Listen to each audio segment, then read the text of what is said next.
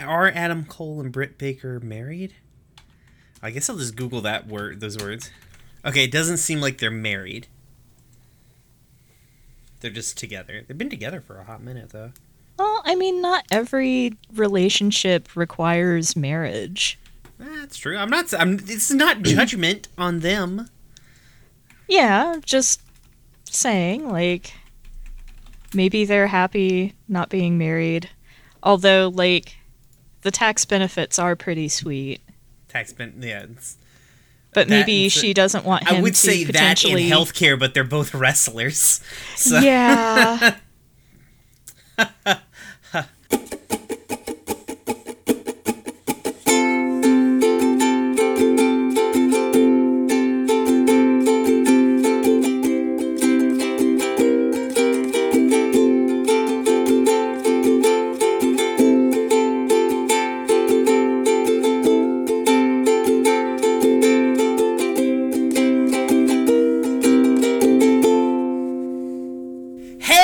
And thank you for tuning in to Gay Space Rocks, a Steven Universe watching or something podcast that watches Steven Universe. I keep wanting to do a follow-up because that's what I do on literally all of the other shows that I do. But no, we're just watching Steven Universe and talking about it. As always, I am your host, Brian. I use he, him pronouns. You can find me on Twitter at RoomWarePod, and you can find this show on Twitter at Gay Space Pod. With me, as always, is my co-host, August. Hi, I'm August. You can find me on Twitter. Oh my god, I was just about to give Zachary's intro for absolutely no good goddamn reason. What? Okay, you can find me on Twitter at Harpydora, and I use they, them pronouns. But if you're interested in our friend Zachary's work, you can find his music at... Was it iambugbear.bandcamp.com? I believe it's His music's really Bugbear. good. Yeah, it is very good. That's it. Yeah. Cool. So this week we are watching episodes 7 through 9 of Steven Universe, Bubble Buddies, Serious Steven, and Tiger Millionaire. Yes, yeah, is that right? Are those the right episode titles? Yeah, nailed it. Why was 8? Wait, fuck! I fucked it up. I fucked it up. If this isn't the pre-pod, I'm going to be very angry at you. Oh no, I don't catch shit. You know that. Fuck. Oh, jeez. It's just, I can't make the joke, so you have to because of what episodes these are. What? I don't get the joke. What's the joke? The punchline is because 7, 8, 9. Why? Because some number was afraid of 7. What number? Why was some number? I don't know. I don't remember because I am trying to fuck with you, but you don't know the joke so bad I can't do my own joke.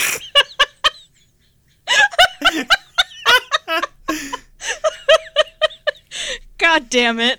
Oh god, if future Brian, you need to name this episode Some Number is Afraid of 7.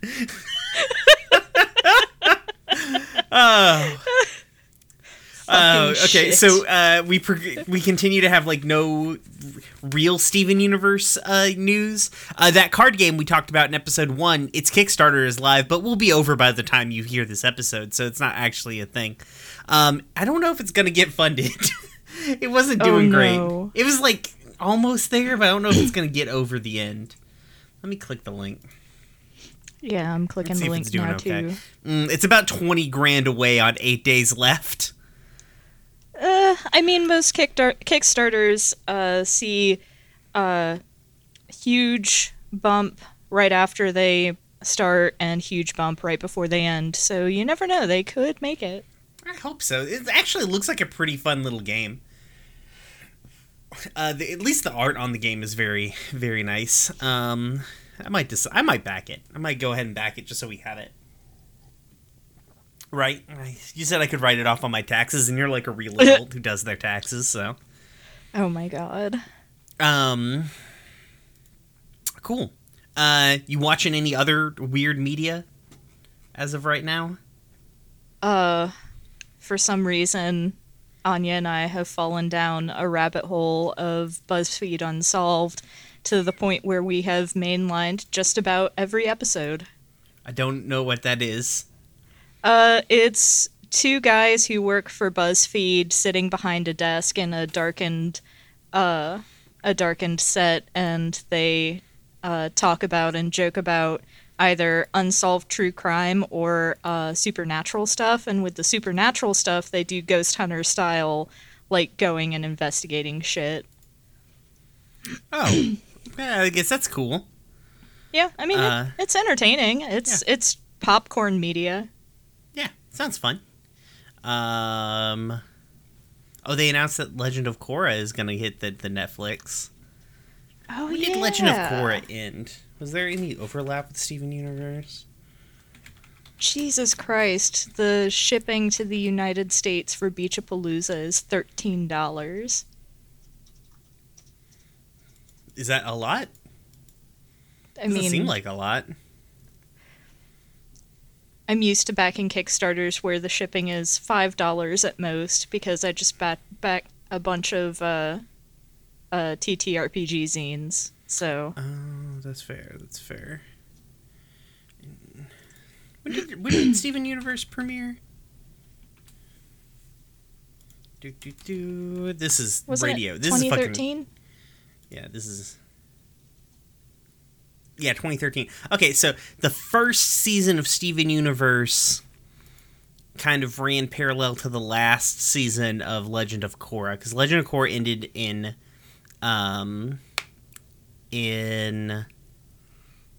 December 2014, and so that would have probably been around the time that the first season of, or probably season 2 of Steven Universe was going to kick off. So that's interesting. So I guess that's something. I don't know. I'll probably watch that when it comes out. I know that I tried watching Avatar The Last Airbender. I missed the Avatar The Last Airbender boat for some reason. But, so I never watched it. I was watching some of it on Netflix, and it's cute. It's just, like, not gripping me. Isn't to say that's bad. You get? I don't know, like episode 9. Yeah, I know first it probably season picks is up. a little wobbly. Yeah. I know it probably picks up, and one day when I'm bored, I'll probably watch it or something. The Legend of Korra seems more my interests. Like, the world seems more I like the idea of that same world progressed slightly, you know? Mm-hmm. So, I might check that out. Otherwise, I keep watching videos of people heavily modifying old video game systems and turning them into instruments. So that's my life most of the time. So, cool. I'm trying to get news for Steven Universe, right? Just like trawling the tags, like hashtag or just searching Steven Universe in Twitter and seeing what I get. Hey, Steven Universe Twitter, tag your porn better, all right? Just tag it. Like, lots of you don't. And, like, I don't care what weird stuff you're drawing as long as you're not a fucking creeper about it. But, like, tag it properly. So I'm not at work on my phone and like, oh, there's some gym titties. I'm glad my boss isn't here. So that's my PSA. This applies to everybody, but particularly Steven Universe's Twitter artists. So, all right. I guess we'll go ahead and we'll get into the fucking episodes. So, first up episode this week is Bubble Buddies. Connie is here. I love her so much. I love her. She's so good. You're gonna continue to love Connie, I feel like. If you love Connie off of this one episode, you're gonna continue to love Connie. The official synopsis. Steven looks like a hero when he forms a magic crystal bubble around himself to protect a girl that he likes from danger. But then panics when he can't figure out how to turn the bubble off. That is not the plot of this episode at all. No. What is with these official synopsises are terrible. He doesn't look like a hero. She doesn't give a shit. All right, moving on. No one... Did they just, like... I don't even know how you summarize the episode like that. I know they don't have a whole lot of space, because I'm sure these are, like, the synopsises that you put on, like, the episode description, like, on the, you know, the TV, like, episode thing, right? But, like, you can do a better job in 3 sentences describing this episode than that. Yeah. Okay. Anyways, I'm gonna be done being angry about that for some reason. Made me really angry. The episode begins with Steven walking out of his house with his bike. The view pans to the gyms. They're discussing all these weird seismic disturbances that are happening. The gyms are like, hey, Steven, why are you riding a bike on the beach? That's not how bikes work. And he's like, hey, I'm leaving. Goodbye. So he drives his bike very poorly on the beach, and he stops in front of a girl who is reading. It's Connie Maheshwaran. He stops and gets off his bike, and he's like, oh, look at this bike. It's so cool. And I'm so cool, looking back at Connie. Wouldn't it be cool to ride this bike? Looking at Connie. Connie doesn't give a shit. Steven tries to get on the bike, falls over, is terribly embarrassed, and runs back off. The gyms, who were all watching from the window, were like, hey, who's that girl? And he's like, shut the fuck up, oh god! They tease him, well, Amethyst teases him, Pearl gets very excited, Garnet's like, hey, just go talk to her, alright, man? Just, like, chill, go talk to her. Steven grabs the little bracelet that we saw in Cookie Cat out of the freezer. Or no, not Cookie Cat, in Together Breakfast, out of the freezer. And runs off to give it to Connie. As he's going, he's like, hi, I'm Steven. He's trying to practice his opening lines. The earthquake happens again. A rock almost falls on Connie. Steven throws himself in front of her, and a bubble appears, protecting the both of them. The bubble does not dissipate, so they go try and get the gyms. They can't roll up the hill in the bubble because it's sand. They can't roll, and the gyms are not watching because Steven told them not to throw off his funky flow. So they head to the Big Donut, where Lars makes fun of them and Sadie tries to help. It does not work. They go to the pier. Connie explains that her dad is, or that she spends a lot of times on beaches alone. It's very sad. They find Onion, who will eventually become the scariest being in the entire show. We're not there yet. Where are his ears? That's not the worst part about Onion. Oh boy. Onion is a fucked up little thing. Anyways. Oh boy. Oh god. Onion's like an eldritch monster. Like. So, Onion shoots a harpoon at them and they sink a boat. That doesn't work. So they go to Funland and get hit by a roller coaster. That doesn't work and they end up at the bottom of the ocean. There at the bottom of the ocean, they discover the thing that's causing all these seismic activities. It's a big worm monster. It only likes to eat glowing things. And when it burrows under the ground, it opens up a trench where Connie and Steven fall in. Connie becomes very upset, very panicked, understandably, frankly, at this point, where Steven finally gives her the bracelet and is like, hey, I saw you drop this last year at the parade. I really wanted to give it to you. Connie sort of, like, calms down. They finally both relax in the bubble pops. They swim to the top. They're accosted by the big worm monster because it wants to eat Connie's bracelet. Steven figures this out, defeats the monster, frankly, all by his goddamn self. And then the gyms show up and kind of embarrass Steven. The end. This episode's so fucking cute, my kidneys shut down. It's very good. It is. I love Steven being very shady at the beginning. Like, he's like, hey, whatever, you can't ride a bike on the beach. Like... Yeah. And it's just, I wrote down here, Steven riding a bike in the sand is the mood of 2020. Yeah. Yeah. That's what 2020 has felt like this entire like year that we've experienced since February. Does that mean that we'll get to meet Connie at the end of it? I hope so. Probably not, though. We're going to fall over and embarrass ourselves in front of our crushes. That's what's going to happen. Yeah. I mean, I do that all the time. It's the beginning of this episode is so, like, him trying to, like, get Connie's attention and do it. I feel like we had a question from Danielle about, like, Steven talking about his funky fresh flow and everything in our Discord. If you want to join and ask us questions or just generally hang out with us, you can. Our Discord link is down in the description of the episode. But Danielle was talking about, like, Steven talking about his funky fresh flow and this sort of, like, macho. I don't think it's necessary. I don't think he's trying to. I don't know that he realizes that he's doing macho things. You know what I mean? Yeah. I think he's just emulating stuff that he's seen on media. Like, because Steven obviously watches cartoons or television and consumes media, you know?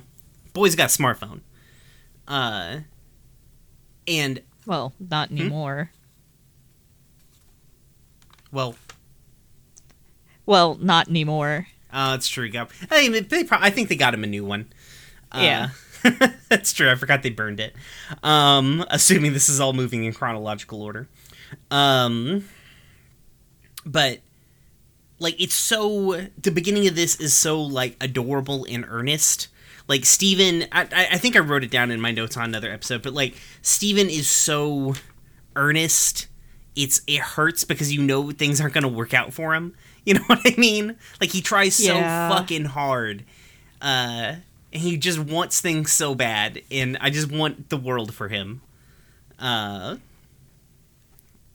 He's a good egg.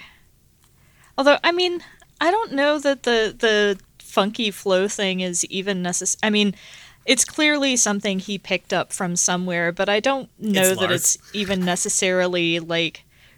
Would Lars really say something like I think he overheard it saying... I think he overheard Lars, like, saying something to say. I feel like every bad quality Steven has, I feel like he's picked up from Lars.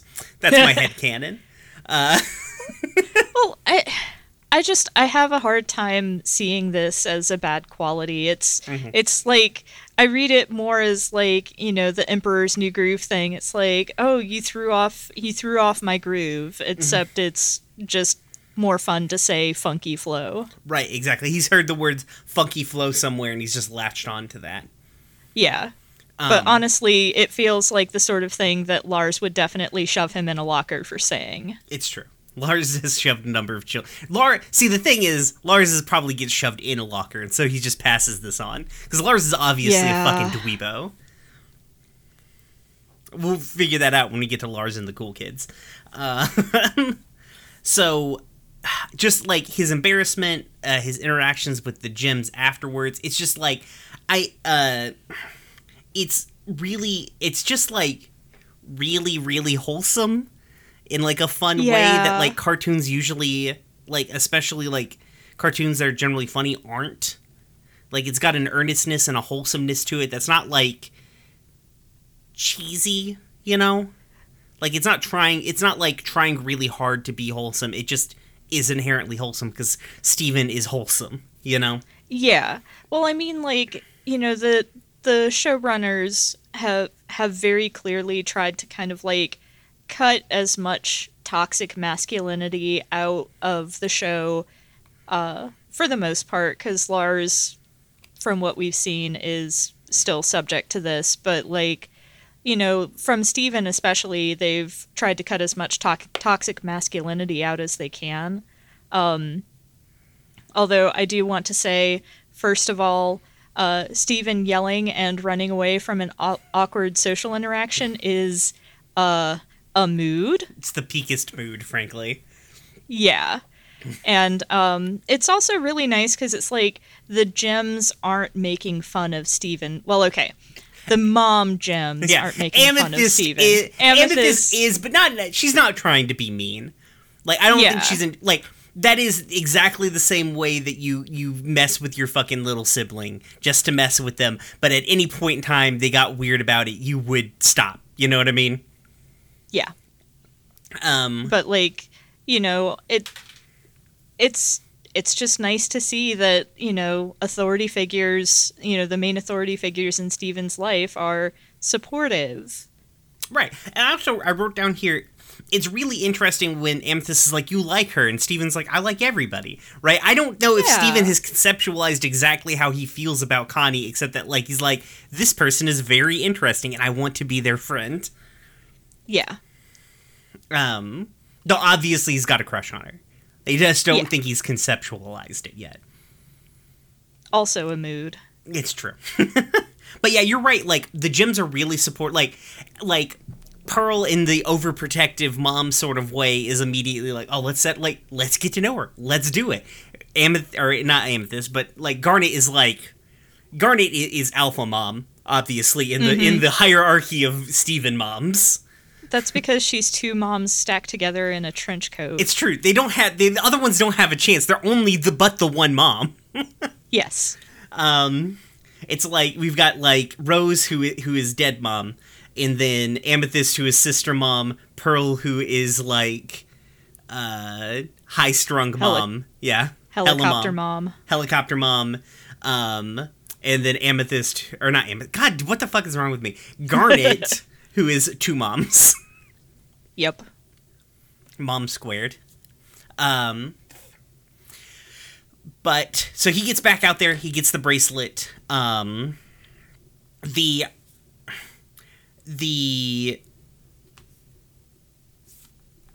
like that we're continuing this trend of like Steven's power. Like we are reinforcing in this episode the correlation between like how Steven's powers work and his want and his need to protect the people around him. Yeah. And I mean, again, this is indicative because Steven's primary weapon, which we still haven't seen again yet, I think will pop up again soon, probably. But like his primary weapons are like a bubble and a shield.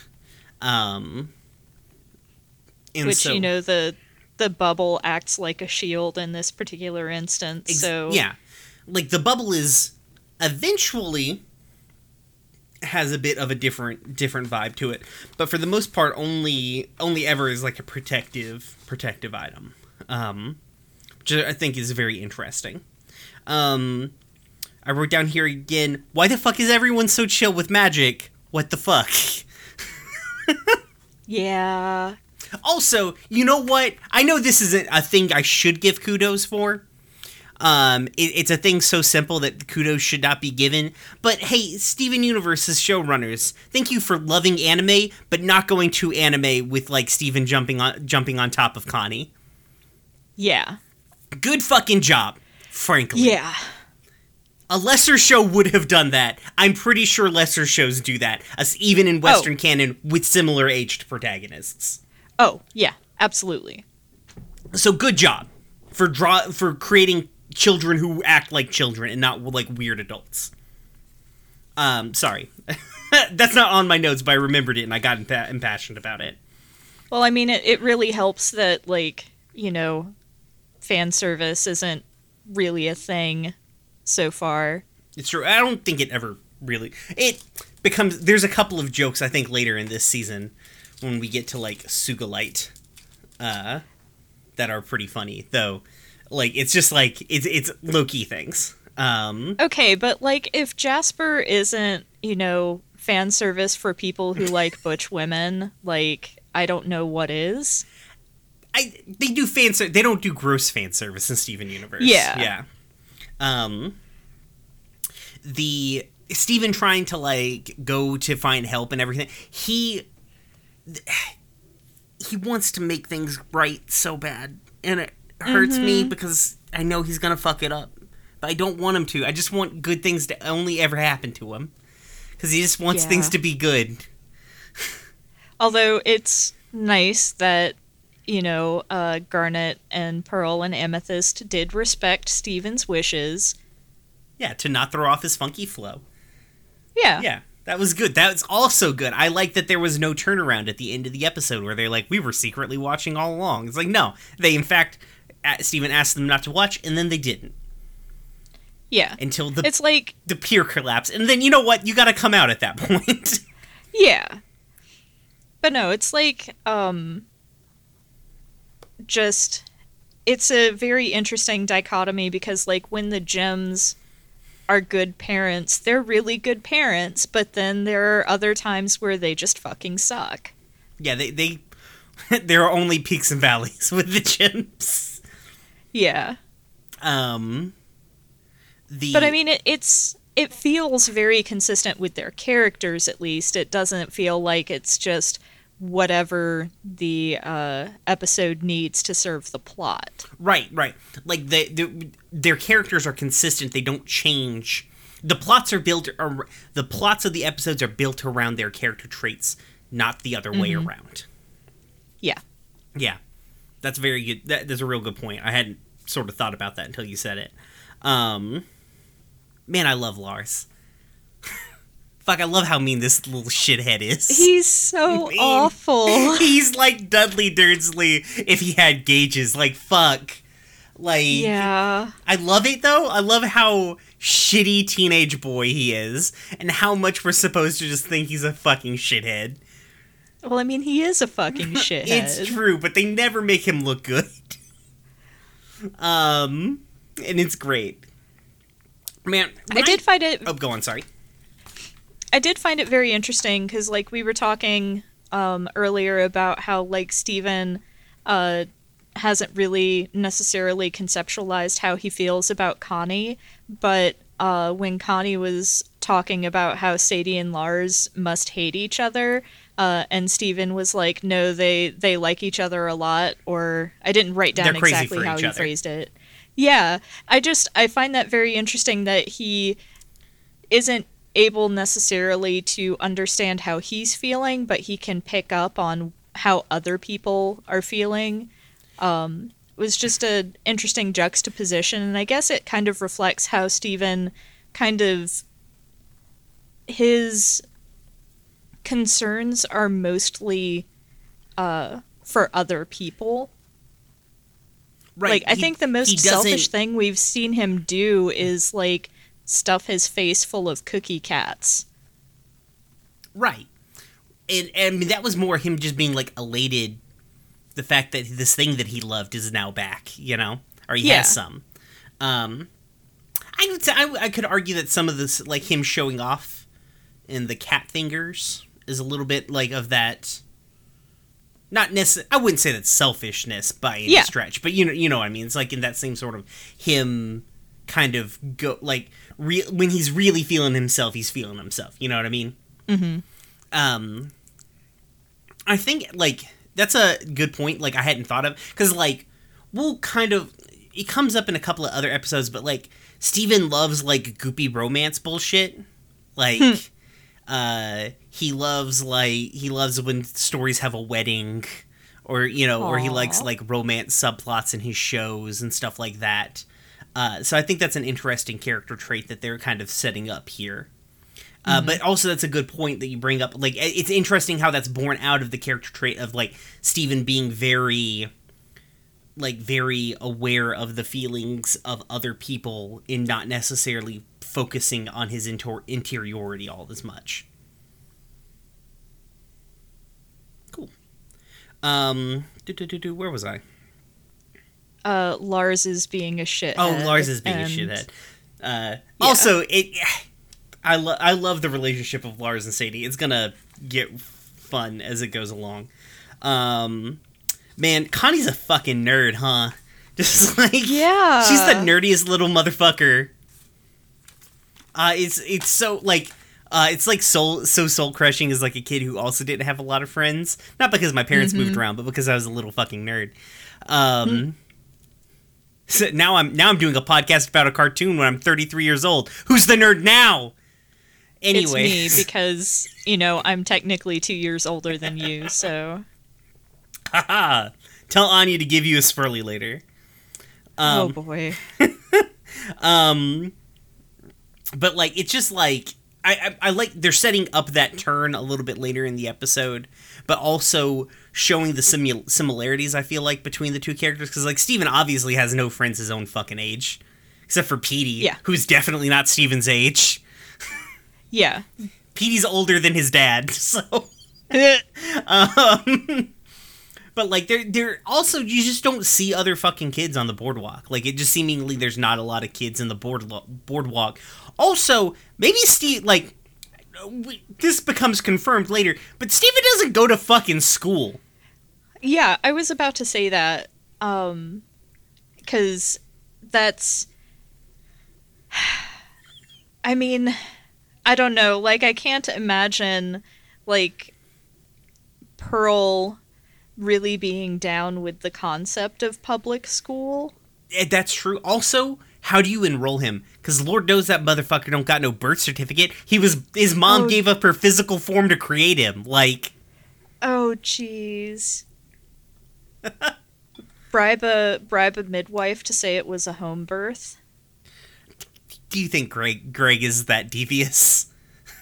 I mean, that's not being devious, but you're absolutely right. And then, like, Garnet and Pearl and Amethyst don't necessarily have the know-how of, like, birthing options and legal systems to think to do that either, so... Right? Like, it's weird because, like, obviously, everybody especially in Beach City, everybody knows the gyms, everybody knows Steven. It's not like they're secret heroes protecting Beach City, especially as we'll find out, they, like, go to Funland.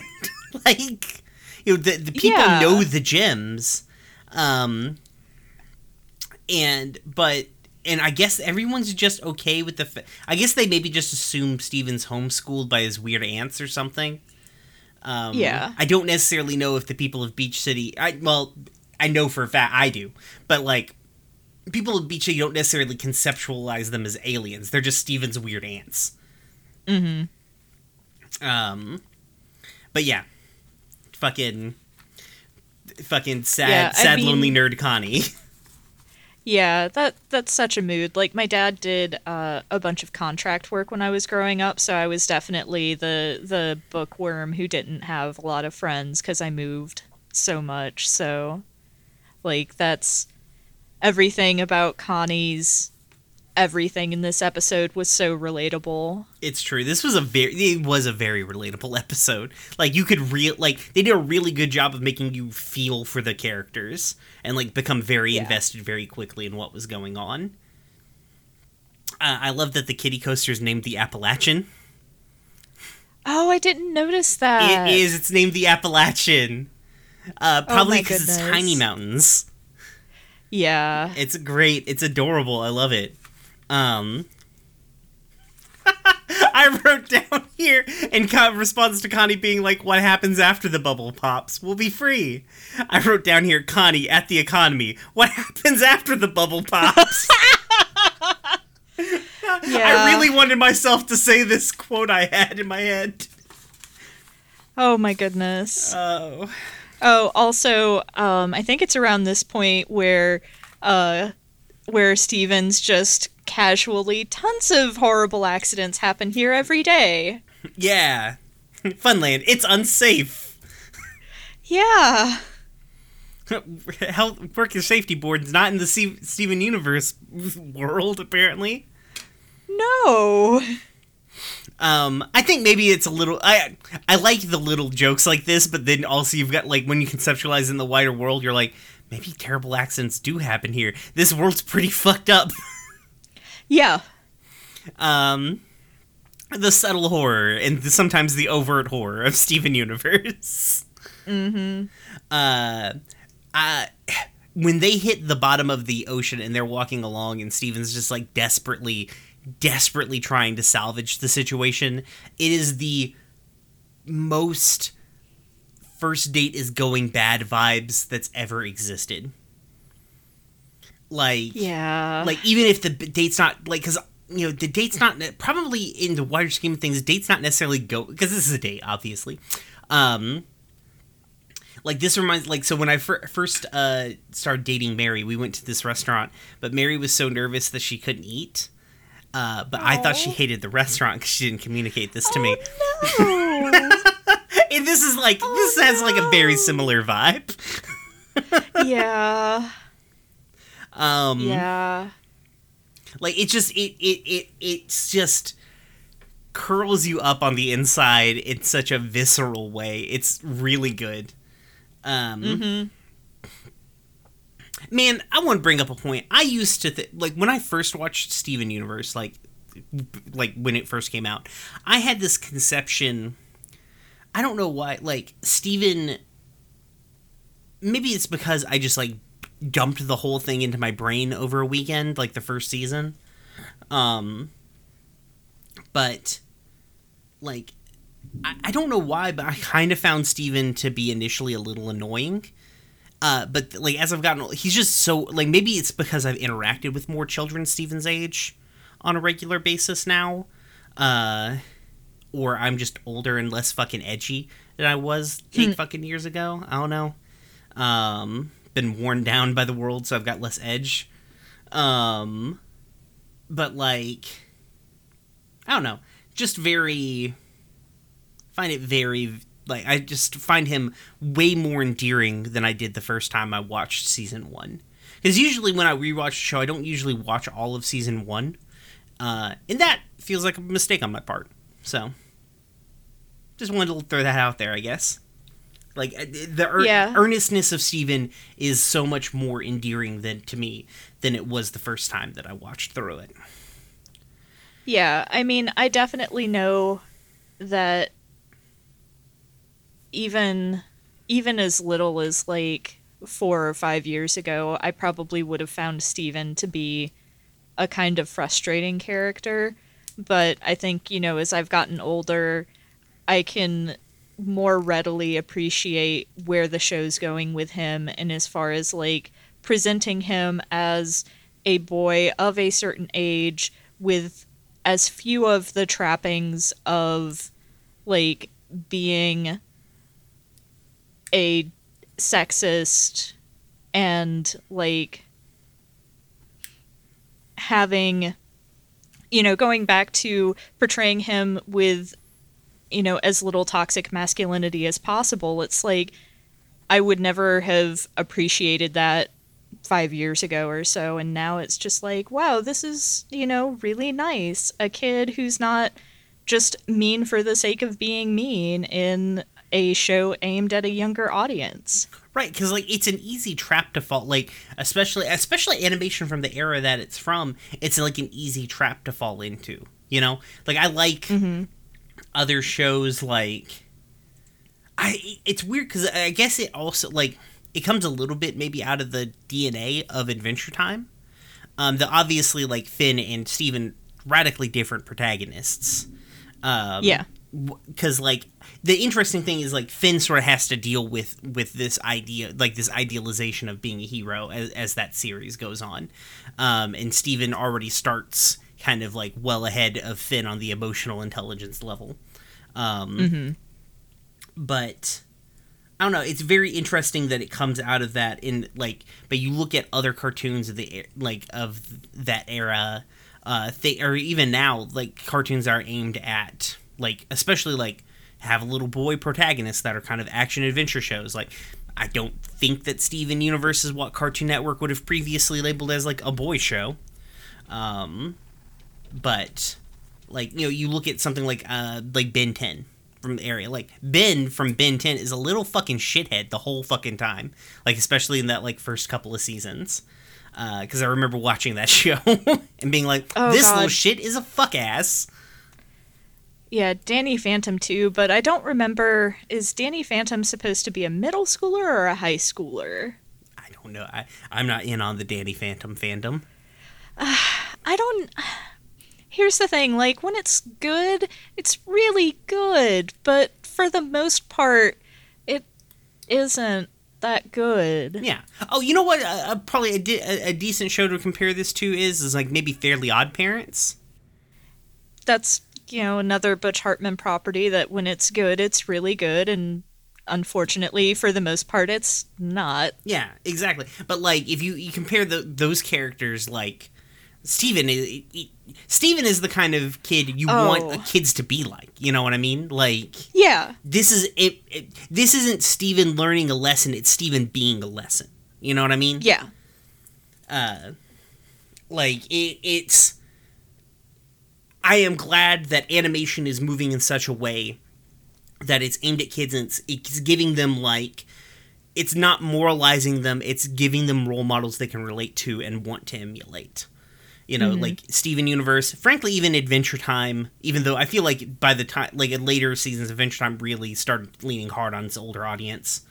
But, like, Infinity Train, or, what's the one with the Gravity Falls? Yeah, stuff like that. She-Ra, all that jazz. Not Voltron. Fuck you, Voltron. Oh, do not get me started. Is that on our new third segment? Is Voltron discourse? Had so much hope for it. I'm glad DreamWorks seems to have gotten their shit together slightly. But you know the difference though is, like, you know, the guy who did Gravity Falls isn't a shithead. Rebecca Sugar isn't a shithead. Butch Hartman, fucking shithead. Total shithead. Misogynistic, transphobic fuckwit. It's true. Fucking weird. It's like if you hire good people, they make good things. Yeah. Anyways, the show. Yes. I like, man, Connie gets them Gendo glasses. I wrote down here, Connie's got the Gendo glasses. That's all I wrote down.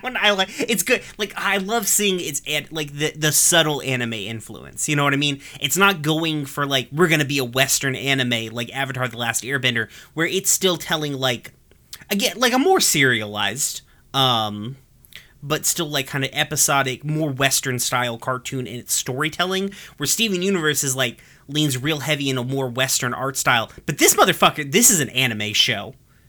Yeah. Like, this is a slice of life fucking anime, for sure. It feels more like, it's got more of those tropes and everything in it. When they sink it down to the bottom of the ocean, like, it's Steven and Connie, like, Steven pulling Connie back from, like, her spiral, being like, oh, like, not trying to placate her, but, like, just being Steven at her, being like, all right, I've got to stop. He stopped putting on, he started being himself. Like, he realized there was a problem and he needed to help her. It's really good. But go on, sorry. Honestly, like, Connie's meltdown is also really good, though, because sometimes you just have to own up to the fact that it's not okay. Yeah. Which is, you know, especially relevant in, you know, today's current everything. Right. Because, you know, shit's not okay. Sometimes you don't need somebody saying, it's okay, it's okay, it's okay. No, just, you know, and the famous hyperbole and a half thing, it's like, you know, no, just acknowledge that my goldfish are dead and, you know, be there with me kind of thing. Right, exactly. But you don't see that sort of stuff aimed at younger audiences generally. So it's nice to see Connie have that kind of breakdown, to see Steven, like, respond to it in an emotionally intelligent way. Just the whole thing is just really good. I wrote down here, we can be friends. Like, that line from Steven, I'm like, oh, cool. I'm glad that they, in episode 7, they laid out the entire thesis for what the series will be. Because this is basically the thesis for the series as we go forward.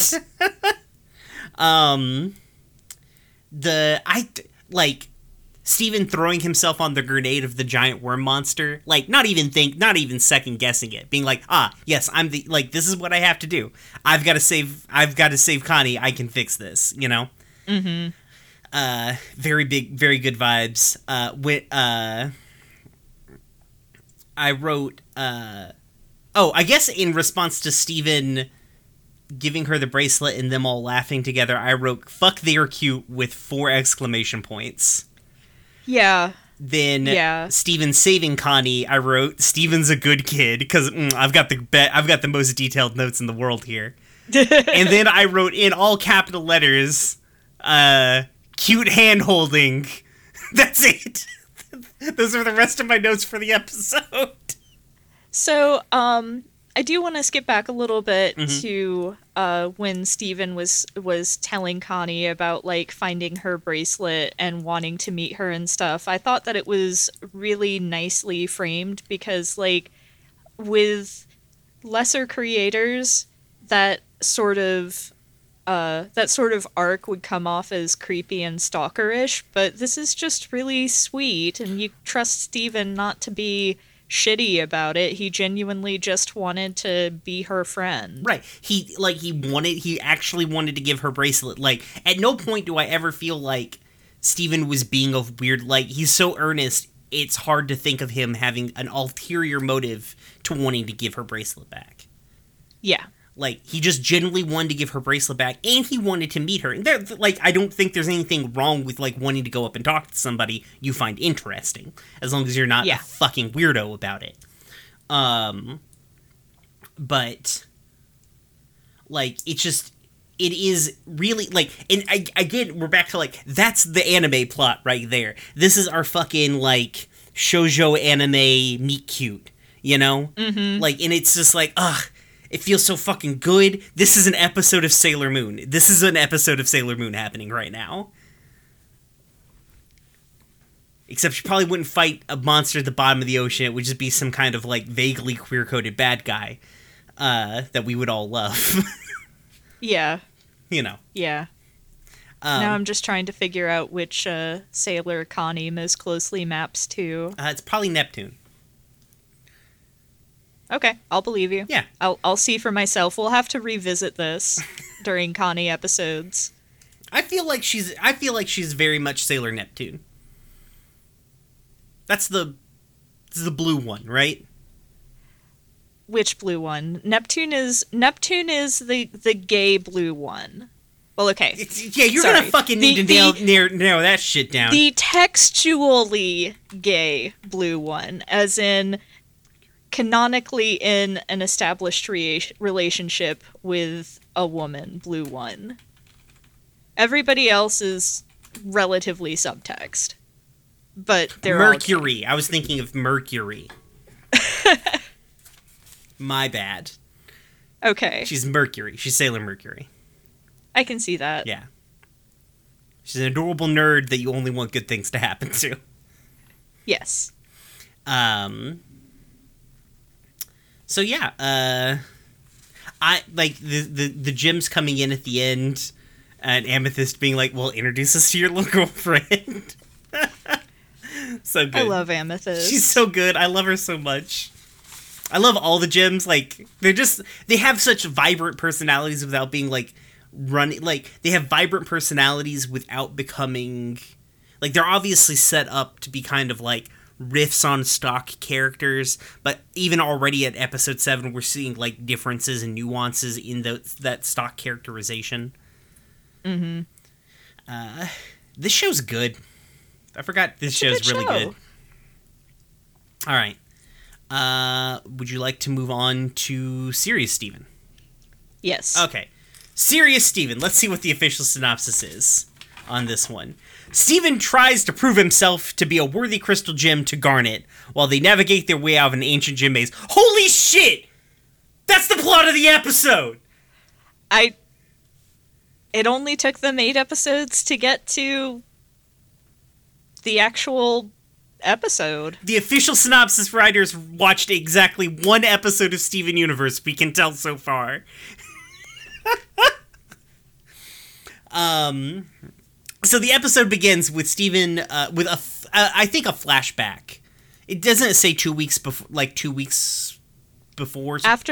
After the end of the cold open, it says 2 weeks later. Okay, sorry, my bad. So it's cold open. Steven's laying on the ground at Funland. Chaos is all around him, and then like bam, 2 weeks later, the Jims are going on a mission. Pearl is like, be careful, Steven, don't fucking die. And Steven's like, listen, I'm gonna be fine. She's like, why did you bring a ukulele to this gym adventure? He's like, I don't know. It's a mood. Man, yeah, that is such a mood. God, anyways, they end up in an ancient gym battlefield that has been grown over by wild strawberries, even though they're huge, and no one remarks on the fact that they're gigantic. Again, art in this show is so good. Especially background art. Best backgrounds in the fucking business, baby. So they make their way to the temple, and Garnet is very... Pearl is very doting.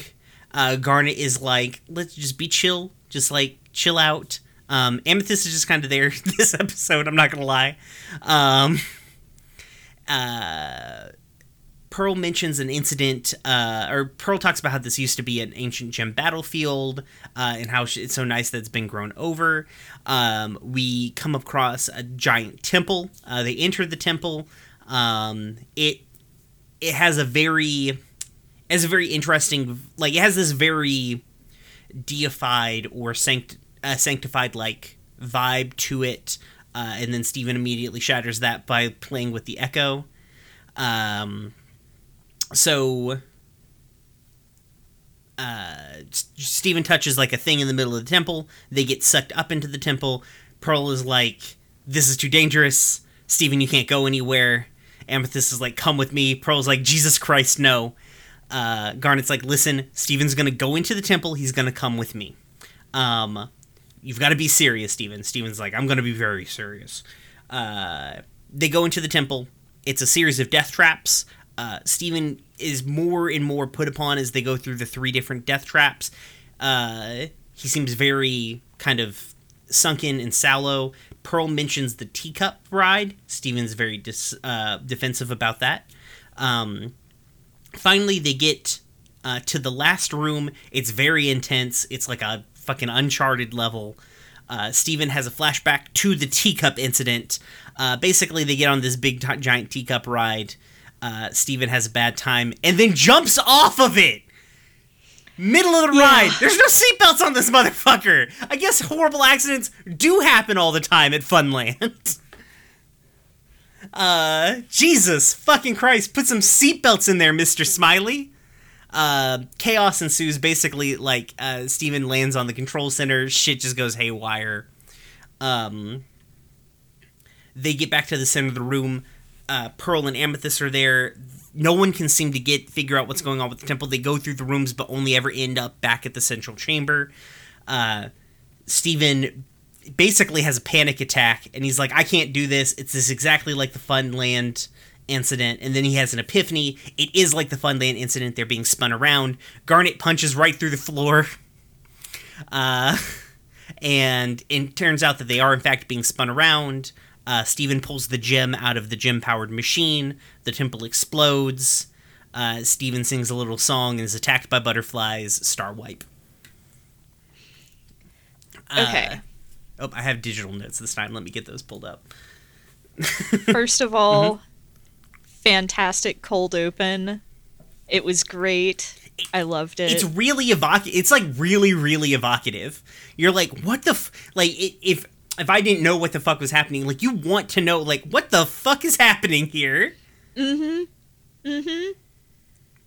It was just, it's so good. It lasts all of, what, like, 30 seconds, but tells you so much. Right? Like, it's... Like, I know I think I've harped on this in literally every episode, but they do such a good job at, like, packing stuff in without feeling... Like, these episodes never feel like they're only 11 minutes long. Like, they always feel like you get a full episode's worth of content in every episode, you know? Like, they like, it's all thrill and no fucking filler, basically, every episode. Even though this is probably the most fillery episode that we've watched so far. Yeah. And I mean, I feel like that's reflected by the fact that I don't have very many notes on this episode. It's true. Mine are like... There's very subtle... Like, the world building is really good. I think, like, the low-key, subtle background world building is really good in it. Like, this is an ancient gem battlefield. Wait, what? There was an ancient gem war? And then, like, there's a big mural on... Did you scope the mural that's on the inside of the temple? Yeah, like, I did. Rose Quartz fighting some big monster? Yes. Yeah, so, you know, it's, like, dropping some solid hints that we'll eventually come back to, but, like, we're not lingering on them. We're like, yeah, some history's happened. There has been a history. It was a violent one, in fact. But, like, we're not there anymore, you know? We're only in cleanup at this point. I wrote here, Steven takes a lot of punishment for a human child. I guess he's not a human child. But Jesus Christ. Just, like, slams into everything. Yeah. I mean, I guess he's not, in fact, an actual human, and, you know, he's seemingly incredibly durable, from other stuff that we've witnessed, but holy shit. I don't know in what response to what, but I wrote down, God, these episodes are cute. This is a good palate cleanser trio after, like, the fucking horror show from last time. Yes. Thank God. Yes. I don't, we're gonna get into more horrifying episodes, I think, actually, next time. But, nonetheless, this is these are very cute, these are very good palate cleansers, and I think the nice thing is with Steven Universe, even when you get to air quotes filler episodes, like, I've always been on the side that, like, the towny episodes or the air quotes fillery episodes of Steven Universe aren't ever really that. Like, they're just character spotlights. Like, they're not pushing the plot along, but they're giving you a reason to give a fuck about the plot. Because if you don't give a fuck about these characters, you don't give a shit about the plot. You know what I mean? Mm-hmm. And I think they do a really good job, because this feels like a Garnet spotlight episode, even though she doesn't say a whole lot. She's not very verbose, right? But Garnet is like full-on supportive mom vibes, like big mom vibes. She's the biggest mom. Physically speaking, she's a very large mom. Yes. I think at one point I wrote down wife city, wife city. I don't know why in that regard, but I did write that in regards to Garnet. I guess this whole episode, frankly. I think it's when she parkoured off of floating objects and then shoved her, like, landed so hard her feet embedded in a vertical wall. Yeah. I like that Garnet is, like, very, like, going back to Garnet being, like, very supportive by comparison to Pearl, who's not trying to be mean by any chance. She is not trying to be condescending or limiting on Steven. She's just very worried about him. Yeah. Because, in fact, he's a squishy human child, and they're aliens.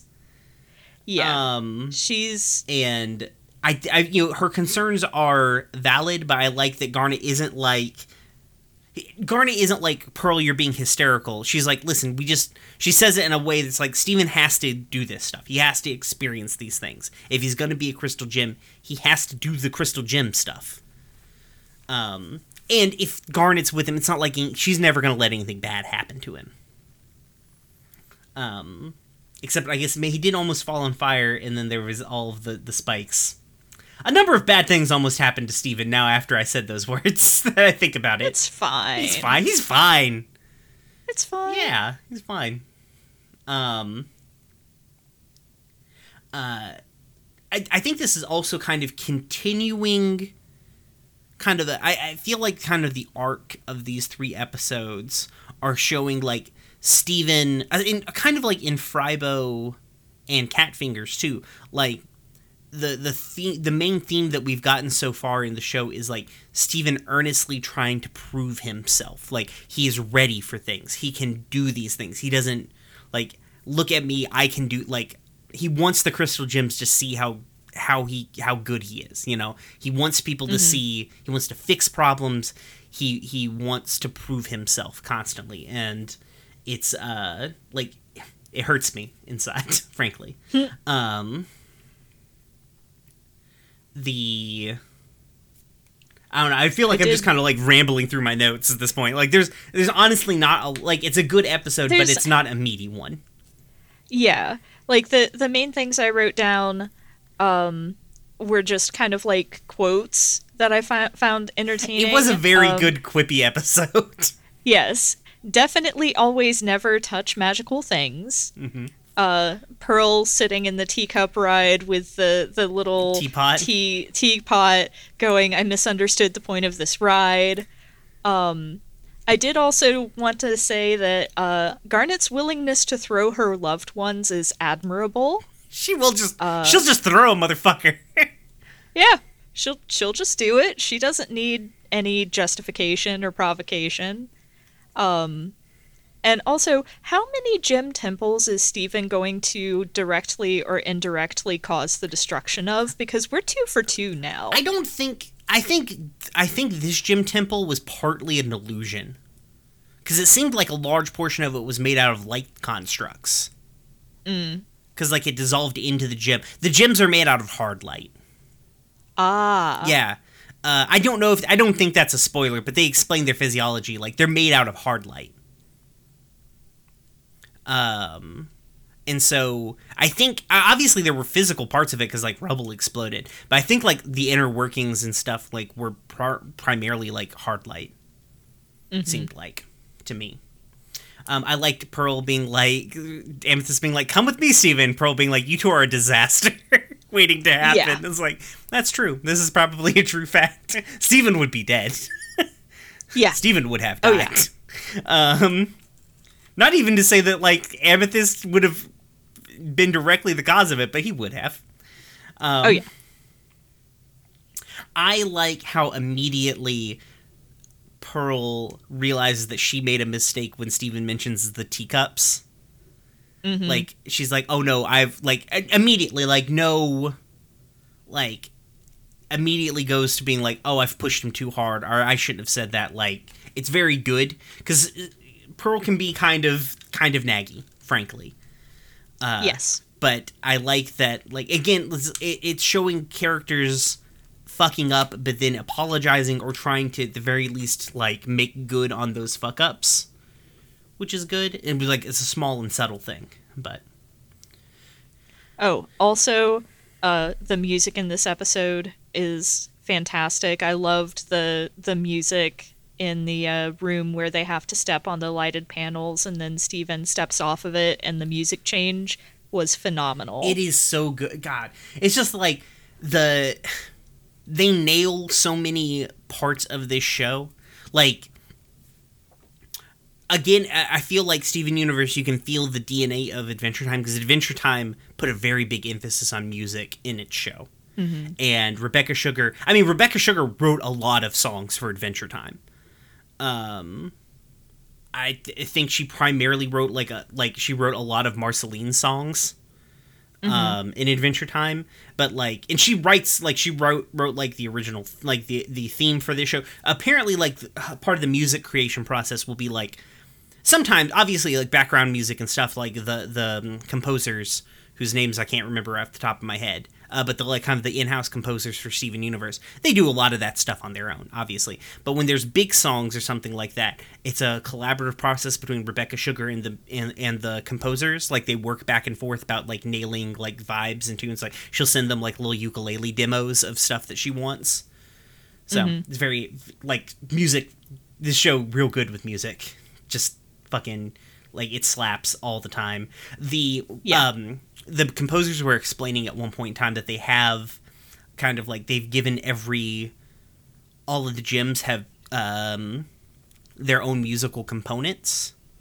Like Amethyst is very drum heavy music when it's just her themes, and Pearl is very like symphonic and violins, and then Garnet is very bass heavy, and then Steven is like chip tunes. But they've designed them in such a way so they can put it all together at one time, and you can actually hear them like doing that blend in the We Are the Crystal Gems theme song.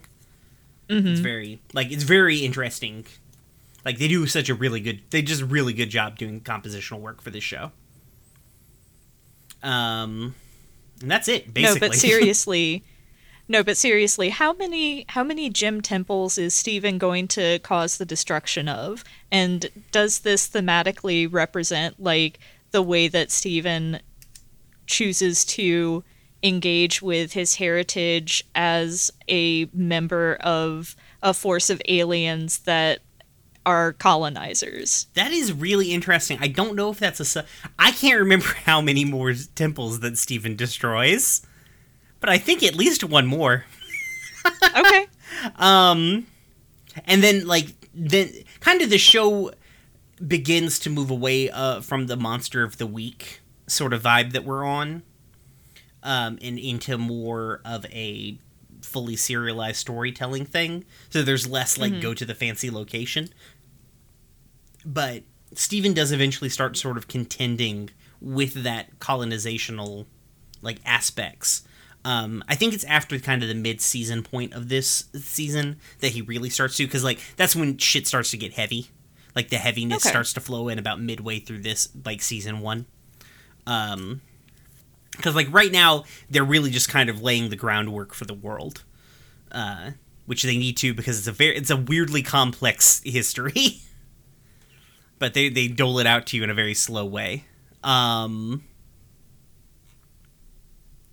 That's pretty much it. I don't have anything else, frankly. Yeah. Yeah. It's a good episode. It's just not a meaty one. Yeah. All right. Moving on to Tiger Millionaire. One sentence synopsis. One sentence. Steven joins Amethyst in an underground wrestling league, which I guess is the plot, sort of. Yeah. Yeah. I mean, but it's one and done. Nailed it in one. So, the episode begins with the gems returning to the temple. Pearl is yelling at Amethyst for being too childish on their mission.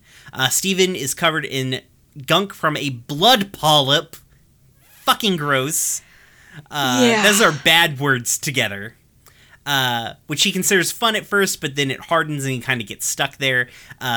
Garnet, or Amethyst and Pearl yell back and forth at each other, and then Amethyst sort of looks to Garnet to be sort of the tiebreaker into air in her favor, but Garnet's like, you need to fucking act more serious for real. Amethyst gets very upset about this and runs to her room. Pearl and Garnet leave, leaving Steven stuck statuesque in front of the refrigerator. Later that night, Steven's fallen asleep in his weird body cocoon. Amethyst is seen sneaking out of the temple. Steven falls over and is freed, thank God. And he follows Amethyst. Amethyst turns into a big wrestler called the Purple Puma, and she's fighting in the Beach City Underground Wrestling League. She beats the shit out of the Loch Ness blogger. That's a good gimmick, and I need somebody to take it in real life. Who is Ronaldo in a Loch Ness Monster head. Hey, Luchasaurus, I've got a pitch for you. What if you became the Loch Ness blogger? So Steven talks to Amethyst after it, and she's like, listen, I just kind of do this because, I feel very stifled at home. And here, if, people can't really tell me what to do, but, people enjoy my antics, basically here. And Steven's like, please let me join in. Amethyst agrees. Steven puts on the persona of Tiger Millionaire, who is, basically a jungle philanthropist, I think, more or less. His dad owned a coconut mine, so obvious heel heat there for me. He and Amethyst return to get into the tag team league. Steven is less of Amethyst's tag team partner, more of her heel manager. But they really they say popular heel in this official Wikipedia thing, so they use heel face dynamics. Good job with this Wikipedia for knowing wrestling terms. Steven takes it a little too far and slaps the drink out of Lars's hand, who has become probably his only fan. Lars is the guy who the smart mark who cheers for the heels. And Steven feels really bad about that. They call him the cruelest creature that ever lived. Holy shit. Jesus. That's some JR fucking lines right there. They go to wrestle for the tag team championships when Pearl and Garnet show up. Amethyst gets into a scuffle because she's like, don't take this fucking away from me. Steven calms everybody down by telling Purple Puma's backstory, which is kind of like him trying to put through what Amethyst is feeling. Garnet realizes that she and Pearl have made a mistake. they take on the persona of these new heel wrestlers, which I believe are Captain Square and Pearl Gets No Name. Pearl or Garnet and Amethyst apologize to each other, and Steven and Amethyst climb the ladder, get the tag teams. And the shot ends with Lars shedding a single tear, going, "I love you, Tiger Millionaire," and then Star Wipe. It's so good. Oh God. Okay. There's so much good stuff about fucking this episode, man. It's so good. It's so good. So they really lean into so Steven is like I think right now, because the birthday episode is coming up, Steven is right now 11 years old. And then when Too Many Birthdays happens, I believe that's his 12th birthday. And then after that, there's another birthday episode where we know that he's 13. So they really lean into like the brother-sister dynamic between Steven and Amethyst. Because like Amethyst is like going fucking full teenager at the beginning of this episode. Yeah. And it's good. Like, it's really good. Like, this is an argument you have. Like, because like, I don't get the motherly quality out of, like, this decidedly feels like the Crystal Gems, especially Pearl and Amethyst, they also have, like, a sibling relationship to them. But, like, the much older sibling, like, taking care of sort of thing. It's interesting. Yeah. This would be a sitcom where, like, you know... Amethyst... Honestly, Amethyst reads like the older sibling who dropped out of college after the first year kind of thing. Yeah. Like, she reads as like 19-ish to me. Right. And then like Pearl and Garnet are like the much older siblings who, you know, had their lives together or something. I mean, Pearl's never had her life together. No. Garnet has, though. She's wants you to think that she's a distinguished lesbian, but everybody knows that she's actually a disaster lesbian. Right, she's wine drunk every night. Yes. Yeah. But like the teenager vibe, like it's really good because like it's them wanting. They don't put that level of. Pearl would never be... Well, okay, she might be, but we've never seen Pearl be that harsh to Steven about his actions. Even though, like, Steven does act recklessly or acts without thinking, like, Pearl has never been that aggressive or that, like, frankly, kind of mean to Steven. But she will be that mean to Amethyst. Because, frankly, she's being kind of fucking mean. You know what I mean? Yeah. And then, but, Amethyst did fuck up. You know what I mean? It's not like saying Amethyst was blameless in this situation. She probably should have touched the blood polyp. Jesus Christ. Never touch the blood polyp. Fuck, that is such a bad... It's bad 2 words together. It hurts. It's bad to say. It feels bad in the mouth. It's a bad mouthfeel. It's a really bad mouthfeel. I mean, they probably picked that intentionally. They don't want to make it a good thing.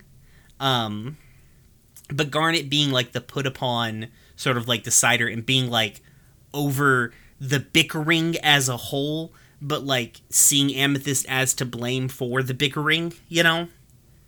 Mm-hmm. Very, very good.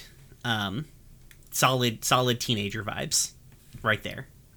The wrestling... it's just, like... So I'm just going to step back because I know you've probably got notes at this point with, like, the reveal of the Purple Puma and all that jazz. Yeah. So, like, okay. Amethyst and her relationship with, like, her shape-shifting is something that is very interesting to me. And at this point, I can't think that it isn't deliberately meant to kind of evoke somebody who's interested in body modification and in relation to, like, their gender, because, like, this is not the first time that she has chosen a form that is distinctly meant to be read as masculine, and to the point here that they use Puma, he, him pronouns for the Purple Puma. Yes, the Purple Puma is meant to use he, him pronouns. Steven uses she, her once and corrects himself, and everybody else refers to him as he, him, and, you know, obviously Amethyst never says anything about it, but the fact that Steven explicitly corrects himself means that that is definitely an intentional choice by Amethyst. Right. So, like, Amethyst, gender fluid, confirmed. Yeah, I would frankly say that. Yeah, I would agree with that. Like, Amethyst has a much more fluid relationship with both her form and her presentation. Yeah. And, I mean, Steven Universe is very good about presenting, like, non-binary or, like, gender-fluid characters.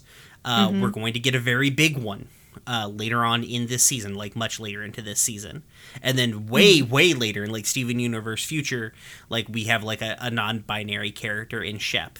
And we see other non-binary characters as well, ones that, like, identify with they, them pronouns. Yeah.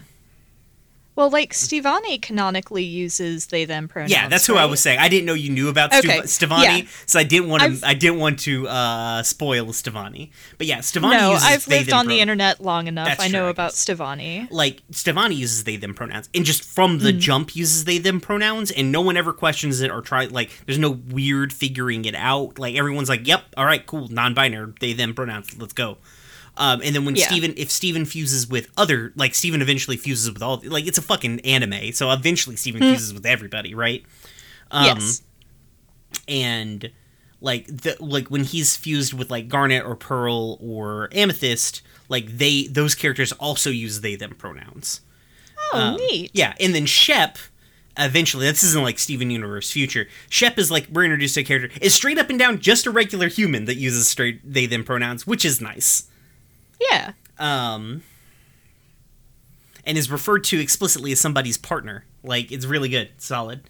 But yeah, like, Steven Universe, we had some stumbling blocks, especially in Cat Fingers, but this is what I was kind of referring to. I didn't want to, like, spoil it for you, but I felt like they come at things they come at this same idea a couple of different times, especially when it comes, like, your body and your relationship to your body and your presentation and all that jazz. They come at it more than a few times, and I feel like they've got more hits than misses on that regard. Yeah. Yeah, this episode definitely sits a lot better with me than Cat Fingers did in that regard.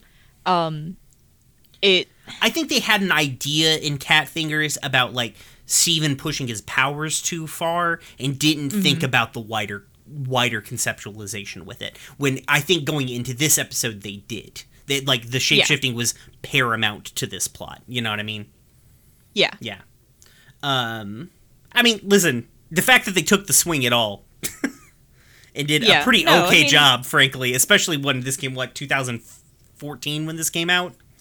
Something like that, yeah. So, pretty... Frankly, a character who just who shifts between masculine and feminine pronouns just in 2014 is a pretty big fucking deal. That I've never hear people. Everybody talks about Stevani. Stevani's a big fucking deal. A canonically non-binary character.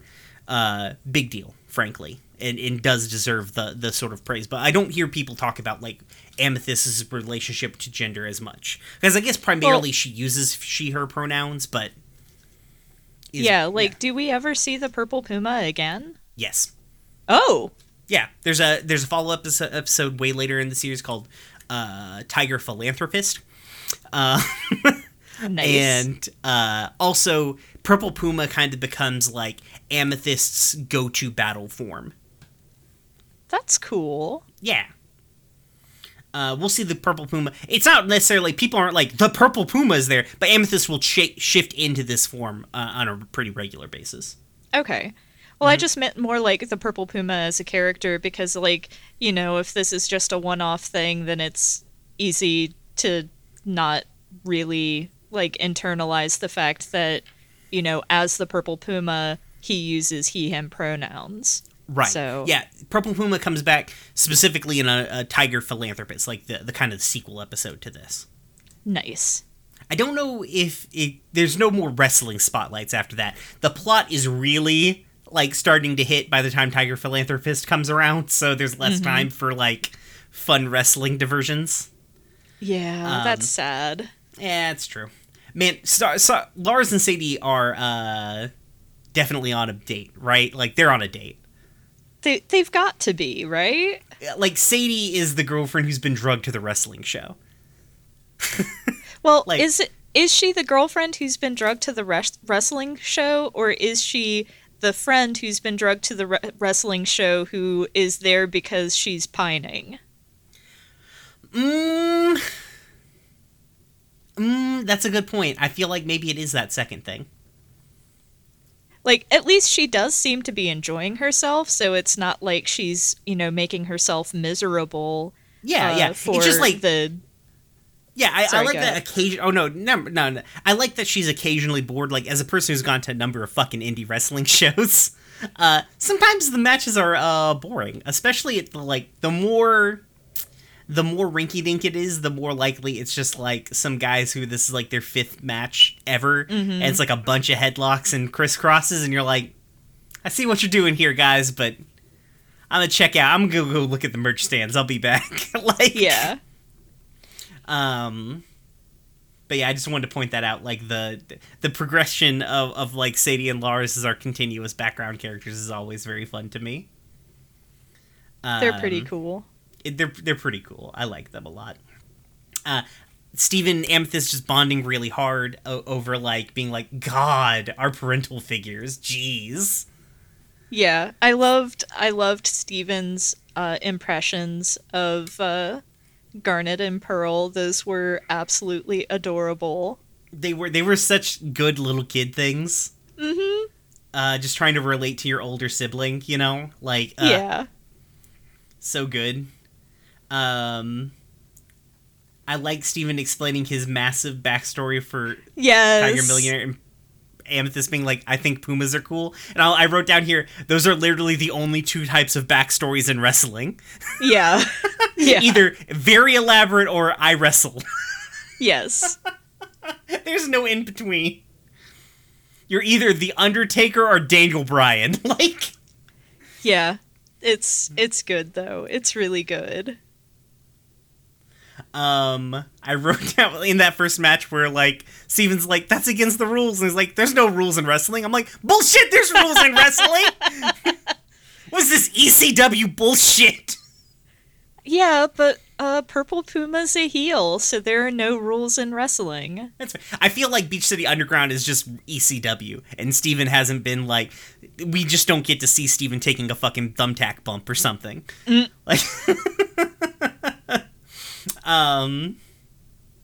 like bringing it like the thing, you talking about Sadie being like the pining one where like Lars gets the tie and like Sadie's like cute little smile at Lars, like, romance. Steven needs to lean into being a heel better. MJF would have taken that drink, signed it, then thrown it on the ground. Yeah. Gotta watch good MJF promo. Yeah, There's no better heel in the world than MJF. MJF is so fucking good. Yeah, but I mean, Steven is too pure. It's true. Although, like, I have written here, holy shit, Amethyst, are you okay? Because of the conversation that they have right after that, with the, I only feel how I want to feel. That's a lot. I wrote down in response to that, good angst. I mean, the interesting thing is, we don't really resolve that in this episode. We No. get to kind of a Band-Aid resolution, but like, I feel like they're setting that up as a core conceit of Amethyst's character. Mm-hmm.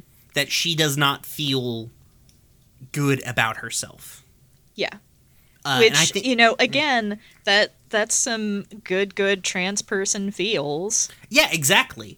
And it's related to a lot of things. And it kind of comes back, I think it's called I can't remember if the episode's called The Kindergarten, but we'll go to The Kindergarten. we'll go to where Amethyst came from, right? And we'll get some more kind of elaboration on this. But it's something that Amethyst really deals with for a long time in the series. And I don't remember it being set up this early, to be perfectly honest. I did not remember that part of Tiger Millionaire, and it's really cool to see that here. And it's interesting that they pay it off a little bit, but not fully, so we can come back to it and realize, like, okay, so this is a deeper thing. This is a character trait moving forward. Mm-hmm. I wrote down that the other team is basically the Von Erichs. I don't know if you know who the Von Erichs are. They're like they're like a 70s, 80s wrestling family. But these motherfuckers look straight up like the Von Erichs. I think the fight, God, like that fight between Amethyst and Garnet is like anime as shit. Like this is immediately anime. Like fucking Dragon Ball Z has arrived. Yeah, it was very good. I found it very interesting that neither of them appeared to really be holding pulling their punches. Right. Like Amethyst is legitimately mad at Garnet for trying to take this away from her. I mean, she throws the first punch in the fight, but like Garnet doesn't try to de-escalate. She wants to fucking fight too. Yeah. Which is good because I think that mutual apology at the end is good because it means that both of them wanted this fight. Just because Amethyst threw the first punch doesn't necessarily mean that they both did not want that fucking fight to happen. Yes. Absolutely. And I wrote down here in giant letters, face turn, baby. Yeah. Like, oh god, it's like such the most face turn. Like, you just show up with some different heels, right? Like, all you need to do to turn a heel face is get some other heels. Yes. But like the little story is really sweet. Like, it's very, it's very Steven of like, I feel like Steven wrote this backstory after having that conversation with Amethyst. Being like he was going to tell her about this thing. This is Steven demonstrating that he has a better understanding of other people than he does of himself. Right. I think there's kind of like a joke about Steven Universe that his like real power is just empathy, but like I think that's what it, like his real power is just understanding people. Like he's good at seeing people and desperately trying to help them and knowing that like no matter how bad the situation is, he can turn it around. Right? Yeah. Like, he doesn't necessarily need to fight people. And I think here, Steven is not a pacifist. I've heard people refer to Steven as a pacifist. Like, he'll fight people if he feels like he doesn't have a choice. But he doesn't want to. Like, he'll fight people if somebody else is in danger, he'll get fucking in it. Especially later down the line when he has more powers than Faulty Shield and Faulty Bubble.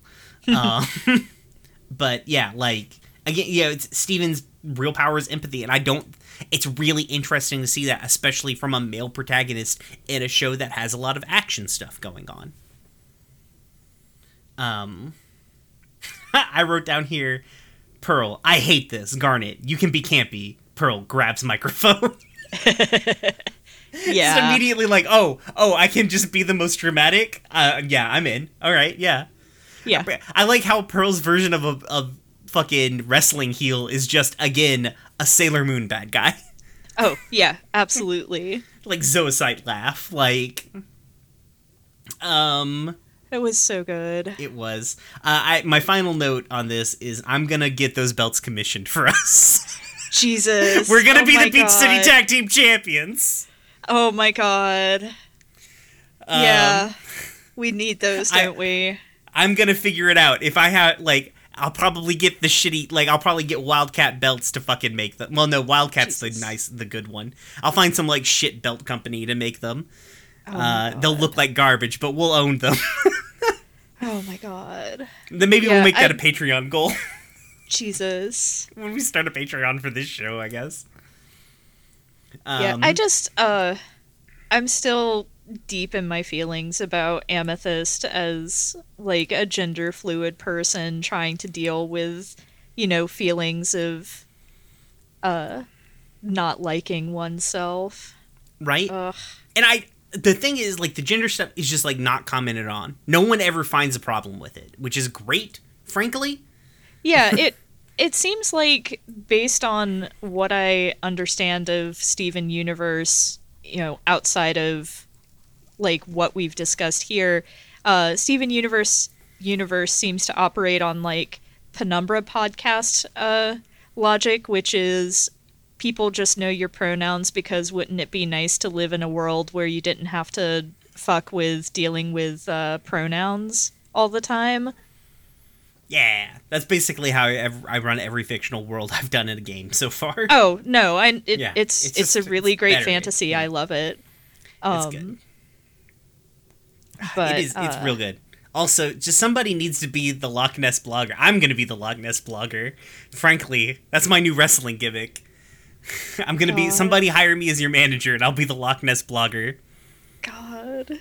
That was so much. It was. I can't wait until we get some more Ronaldo episodes. They're really good. I mean, they're terrible. He's a fucking weeboo piece of shit, but I love him.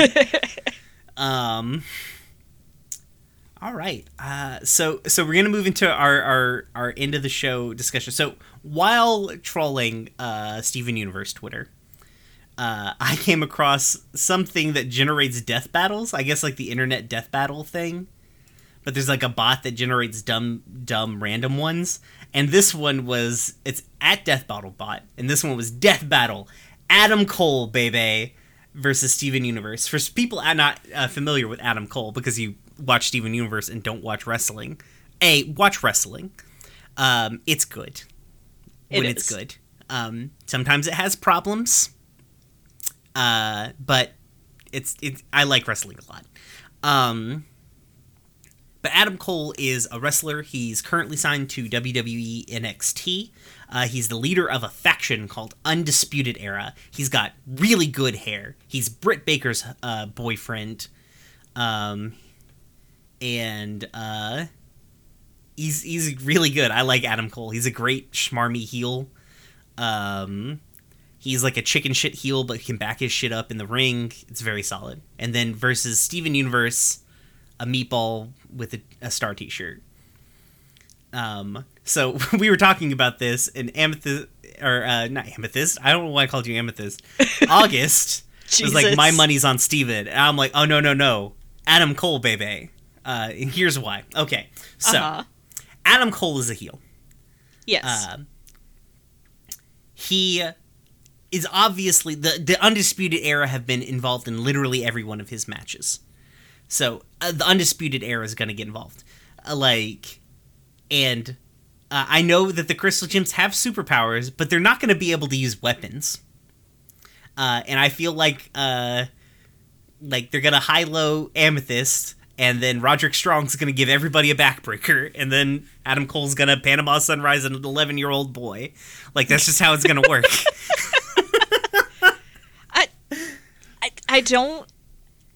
Okay. So here is... I don't see Adam Cole beating Steven. Like, Adam Cole is not going to deliver the finishing blow to Steven. But I can see... Because, like, nobody is going to let anything happen to Steven. Amethyst, Pearl, and Garnet would not let anything happen to Steven. But, like, they could do a pinfall on one of the other Crystal Gems to win the match. Like, I would buy that. But see, here's what I'm thinking. Here's what I'm thinking. Like, you book it's your typical 3-match structure when you're booking it. So like, it's Adam Cole versus Steven Universe initially, and Adam's got to win because you got to get that heat. You know, you got to get that heat for the series, right? But it's because of interference from the Undisputed Era, like Kyle O'Reilly. Roderick Strong gets up on the apron, and then Kyle O'Reilly and Bobby Fish like high-low Steven, and then Steven gets up into a last shot, right? He doesn't even have to be sitting. Like, Adam Cole just knees him in the back of the head because he's a child. I don't know why we're having an adult man beat up a cartoon child. But well, Kenny Omega can do it, so... It's true. No, he did not lose to the girl. He didn't. He was like deep in heel Kenny Omega, so he totally like owned that child, but it was still a really good match. It's true. Yeah. She's still wrestling it, and she's great. But then you get the second series where like the Crystal Gems show up. Like maybe it's another singles match between Steven and Adam Cole, but this time the Crystal Gems show up, stop the Undisputed Era from winning, and then Steven gets the pinfall, probably because like Garnet punches Adam Cole so hard in the face he goes through the ring in a cartoonish cutout. But then, well, we've got one faction now. We've got the Undisputed. Now it's faction warfare, right? And there's only one match. War Games, baby. Like after this big schmoz, fucking William Regal comes out onto the plateau above the. I guess in my head it's like at the temple. Like he comes out above the temple and he's like, War Games. Well, no. Before War Games happens, I feel like there has to be an official tag team match between Undisputed Era and the Crystal Gems. And what's going to end up happening is Undisputed Era is going to win that one because Purple Puma gets the Crystal Gems DQ'd. Right. Because he brings out a chair in the middle of the match. Oh, maybe they Eddie Guerrero him. I don't know if you know, I don't know if you've seen this. So Eddie Guerrero had this spot that he used to do where he, when the referee's back would be turned, he would, he'd get a chair, he would hit it with his hand, drop it on the ground, then fall down like he'd gotten hit by the chair, then get his opponent disqualified. God. Adam Cole would do that. Oh, yeah. It'd be so good. Eddie Guerrero was really good. I love Eddie Guerrero. Pearl would do the Sheeta thing though, and get a chair and look like she's going to use it, but then use it in a completely legal manner. Right, she'd Sabu off that motherfucker. Oh yes. But then War Games, Crystal Gems versus the Undisputed Era, live at Beach City. Yes. And then the Crystal Gems would. I feel like they would win the series. Obviously, you got Undisputed Era doesn't get heat by beating an 11-year-old and 3 aliens, really. So yes, they look good. Adam Cole always looks good at War Games. Also, I think almost every War Games match since NXT has started has been the Undisputed Era versus some people. Except for the women's War Games match, I think that's the only one that hasn't been the Undisputed Era v somebody. Well, it's because they're a built-in faction, so, you know. Yeah, this last time was Undisputed Era, and then I know Ciampa was there because of the whole thing with getting to the top of the cage, but I don't remember who else. I think it was Keith Lee. No, Johnny was wrestling in a different match. Yeah. Was this when Johnny was injured? I think it was when Johnny was injured. I know Keith Lee was in that match. Because Keith Lee, whoop whoop. I think it was Matt Riddle and the Broserweight, Pete Dunne. Yeah. Or maybe Pete Dunne was maybe, because I remember the one before that was the Undisputed Era versus Ricochet and the Viking Raiders and one more person who might have also been Pete Dunne. Because I remember that was when Ricochet did 900 off the top of the cage, but he overshot, and Adam Cole, like the good wrestler he is, just stepped back and caught Ricochet full in the face to keep that motherfucker from dying. Jesus. It's the most, Adam Cole doing the math in his head, oh, no. So he steps out of the pile of guys to catch Ricochet and just kind of opens his arms and, he takes a flat back bump, but, he keeps because if Ricochet had missed, he would have kept rotating, which was the problem. Mm-hmm. And so he just takes Ricochet to the face. Yeah. Because Adam Cole's a very good wrestler. So yeah. So that's us fantasy booking the Undisputed Era versus Steven Universe and the Crystal Gems. It was a good series. That pay-per-view was great. Yeah, it was good. That's that's at least 3 takeovers. This is the new Ciampa Gargano. Ooh. We gotta we can tease the Crystal Gems breaking up with Amethyst maybe joining the Undisputed Era. Oh my god. Yeah, it's good. And then she makes like in war games, like she's like the last one out of the weird shark cage, right? And so you've got that confusion. So yeah, that was dumb. This is the dumbest thing we've ever done. This is not the dumbest thing we've ever done. I'm sure that Metal Gear Monday is the dumbest thing we've ever done. Yeah. Or at least something we've said in Metal Gear Monday. All the pegging. Actually, no, the dumbest thing I've ever done was the attempt at the joke at the top of the episode. True. I completely blocked that out. Wow.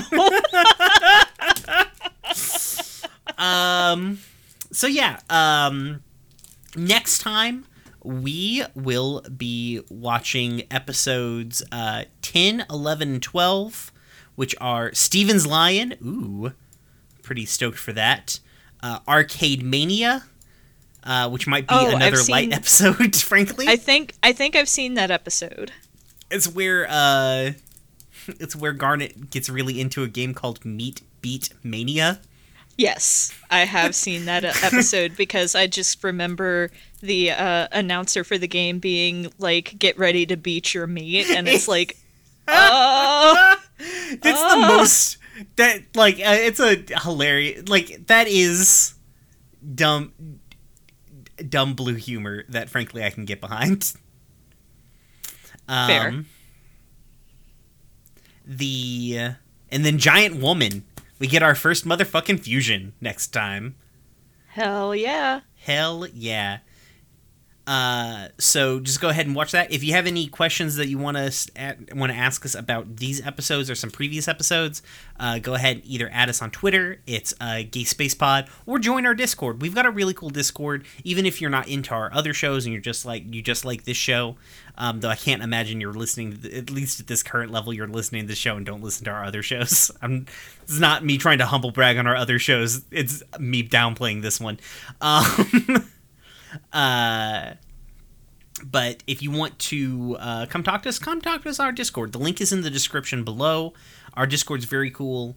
It's got some great people. We talk about all kinds of bullshit. We rarely talk about our podcasts, frankly. We mostly talk about food, and memes and cursed content and weird pets. And we got our air quotes over 18 thing is always just cursed bullshit, frankly. Yeah. It's good. It's solid. We got a good Discord going on. I'm not gonna lie. It's frankly the thing I'm most proud of out of all of this podcasting is this good Discord that we've created. But yeah, if you want to talk to us, hit us up either on Twitter at GaySpacePods. You can hit me up at RoomWarePod. Where can they find you, August? At Harpydora on Twitter. Check out our other shows. I'm on The Room Where It Happened. We're both on Dumb Kids Playing Hero. I'm on Follow the Leader. All of these are actual plays, so if you aren't already listening to one of our other shows and decide you want to try them, know that the other shows involve dice. Sometimes. Rarely. They're very character driven. So if you like our ideas about characters, you'll probably like our shows, to be perfectly honest. Yeah. Let's see. I guess that's it. Hopefully maybe we'll find some news. Maybe we'll back this Kickstarter and we'll get this little game. I mean, I backed the Kickstarter, so... Oh, did you? Okay, cool. Yeah. I am not going... I feel like we only need one copy of this game between the two of us. I mean, here's the thing, are we going to be able to see each other face to face to play this game by the time it comes out? Who fucking knows? I mean, we can probably be,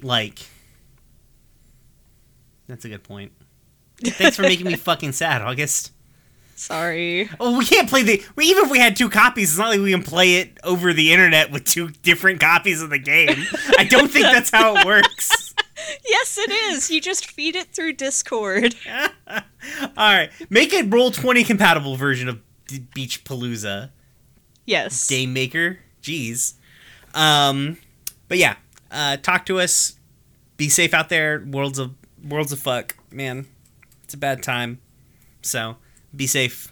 Fuck capitalism. Go home. Love you. Bye. Stay home. Stay Bye. home. Peace.